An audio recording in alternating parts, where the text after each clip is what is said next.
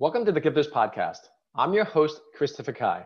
This podcast is sponsored by the GPS Online Program, which Forbes has stated helps entrepreneurs become professional speakers. For more information, go to christopherkai.com. Our guest today is Melissa Lafsky. She is a writer, communications expert, and an executive coach. Melissa, welcome to our show today. Thank you so much for having me.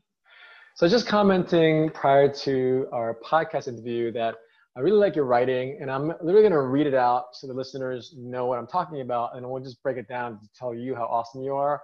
And this has a point because, like I said, I'm a business guy, and I just get, I don't know if irritated is a word, but it's so great when you hear people that can write well but speak well, because again, we live in a world where if you're a business person, which listeners are, you have to be to the point and specific and succinct. So in Melissa's case, you can read it out. Oh, actually, I don't know if you're in front of your LinkedIn, but she pretty much says, I work with CEOs, founders, executives, and leaders who are facing unexpected, challenging, and potentially damaging situations. So she's first mentioning the problem and who she's working with.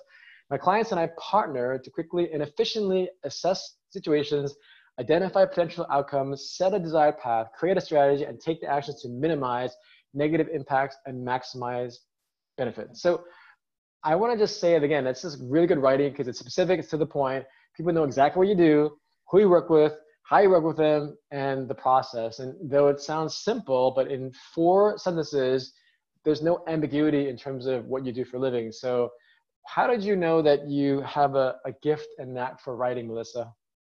For writing? I mean, it's sort of like, it was always the only thing that I was just really good at. Really?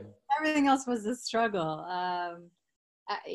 Being able to take a concept and consolidate it into specific language to the point where the truth of it is revealed, that's always just been the only thing I've ever wanted to do, whether it's in speaking or whether it's in writing. I respect mathematics. I respect many other disciplines. And math is its own form of communicating truth. There's no lying in math. Numbers don't lie. But I like the messiness of human beings and human language and human thought. And I like living in the gray. And so that's just all I've ever really wanted to do. And I went to law school and I became a lawyer because I had this idea of truth and, law will help you find truth. And then I realized very quickly, like, that's really not the case. Really? What did you find as a lawyer then? Well, there's the biggest thing I learned in law school was the term deliberate obfuscation. The deliberate obfuscation means, it's a nice way of saying BSing yourself and or others on purpose. And, law is not necessarily about truth. It's about whatever the law is. And the law is always the best possible option that's a certain group of people came up with on that particular day and managed to get, passed and ratified. So we're not talking truth. We're talking interpretation that is mired in context, that's mired in some cases, history. I'm practicing labor and employment law, and that is a focus on discrimination against minority groups, against women, against certain groups of people who have traditionally been marginalized. And what does the law say? Well, but what actually happens in the world? What happens in practice? So it's obfuscation is just kind of part and parcel with practicing law. I think we can all agree that the people who get access to great lawyers are not always necessarily the people who are innocent. Yeah.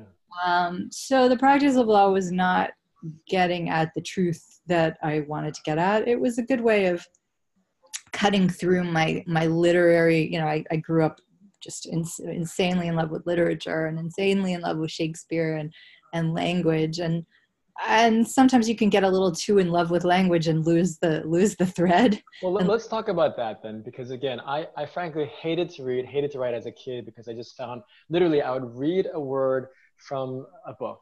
And as I'm looking up the word in dictionary, they would give me another word to explain the word that I just couldn't understand. And then when I'd read these classics, quote unquote, in high school, I'm like, how can a 14-year-old kid write this way. But what I'm saying is, when I commented you before about your writing, like I like business writing because it's very specific and direct, right? So I'm curious how you went from a business literature person to a lawyer to having a more crystallized way to communicate in a business fashion. Because like I said, like English literature for me, like Shakespeare, like I literally want to like throw up sometimes, not because I don't mind, it's just I don't get it sometimes. So I'm curious, like, how did you go from that like depth and substance to business writing, where you don't have to always be this fictionally amazing and aesthetically beautiful? It's more of like, hey, this is what I do. This is how I can help you. Let's talk, right? So I'm curious, like, how did you pivot from this English literature to law, which is like just this word obfuscation, to really, for all the executives I've worked with, it's not about how beautiful, it's not about how deep their words are. It's really about, can you just communicate what you're trying to say? You know, so I'm just curious how you went about that process and the journey. Well, first off, I mean, you're not alone. And honestly, I had moments when I would read Shakespeare and want to bang my head against the wall and be like, why can't you just speak more clearly? But there is, Why read it? well, I don't think of writing, I never do writing as business writing. Yeah. In my view, clear thought equals clear writing. So if your thoughts are clear, your writing is clear. If you find yourself unable to find the words to clearly express yourself, you haven't quite hit that level of truth where your thoughts are clear, and that's okay. And I help people with processes to help clarify thinking. What's so beautiful about Shakespeare is that he thought so clearly. Did he? Yeah, but then also then added in so much beauty and context and artistry. It's not business writing for you know, I again, I don't think of any writing as business writing. I think, you know, there are certain purposes for different writing. Some writing is to sort of bring people into a journey, like if you're writing fiction or memoir, you know, has sort of writing that has the purpose of like drawing someone into a story, versus writing that has the purpose of expressing a very specific idea right now very clearly. You know, you might go about it in a slightly different way, but the skill set is the same. Yeah. Um, Let's talk about that clear thoughts though. Like, so what are, because really that's a perfect way. Like clear thoughts give you clear writing, and I meet a lot of people that don't really write or communicate that well, and perhaps they don't really have clear thoughts. So how do you suggest that to clients or people in general? You said that there's a process, right? So how can we have more clear thoughts? well, I think that's a fantastic question. I mean, it's been a very long journey for me, on an emotional, intellectual, psychological, and just life experience level. The the most sort of universal way I could tell people is like, are you connected to your sort of truest self, and are you connected to your values in this communication? Like, are you connected to something that is meaningful to you, that matters, that is frankly worth really doing the work? And it's work to kind of dig through the cobwebs of the mind to determine what is the core truth of this for me, because every human being, you know, has their own clarity. We all bring something unique to the picture here, whether you are an executive, whether you are an artist, a healer, no matter who you are, you bring something unique, but there has to be a clarity into what it is that you alone bring.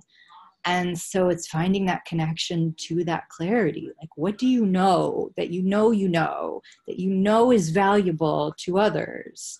Not, you know, how can you make other people think you're smart? Not how can you make someone else look like an idiot? You know, I'm not judging, and I'm not saying there's anything wrong with those things. And I'm certainly not saying I've never done those things. It's just one comes from the ego. The latter comes from the ego. And the former comes from your higher self. It comes from, you know, what you're really here to do.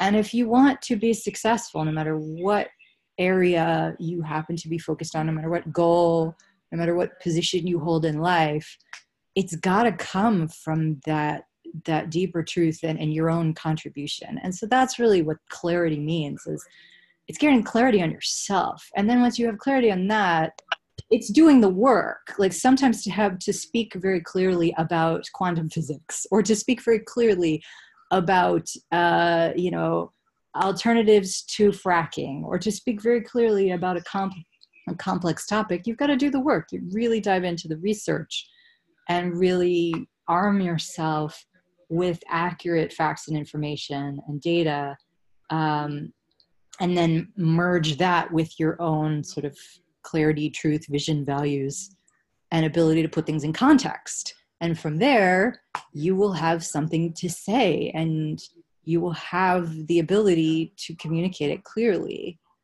Not everybody is trained in language, and that's okay. You get help from people like me. Like, yeah. Not everybody has to be a writer. Like, it's, Well, everyone has to communicate, because again, this podcast is primarily for entrepreneurs. And frankly, again, I meet so many people that it shocks me. And at the highest levels, by the way, right? Like they're not trained to communicate or to write or to speak. So I highly encourage all of you to reach out to Melissa, because again, when I see or saw her writing, I'm like, oh, this is great. Because again, it seems simple, but it really isn't, because it does take thought and clarity. So I appreciate you, Melissa, sharing your thoughts. How can our guests stay in touch with you, Melissa? I've been a little under the radar recently. I've been doing some side work, studying trauma and trauma response, and how human beings and systems respond to trauma. I actually started doing that before the COVID-19 pandemic hit, but I think it's now more relevant than ever. You can always shoot me a line on LinkedIn. I will respond, but I'm not sort of out there aggressively right now with a website or set of services. But I am working with clients kind of on a one-on-one basis for projects that seem really relevant to the kind of convergence of all of my research and work. I'm working on some writing projects, and I'm happy to talk with people about those and find ways to collaborate. Great. Thanks so much for your time, Melissa. Have a great day. You too. Bye. Thank you for listening to our Gifters podcast. If you want to turn your story into a successful speaking or coaching business, go to christopherkai.com for details.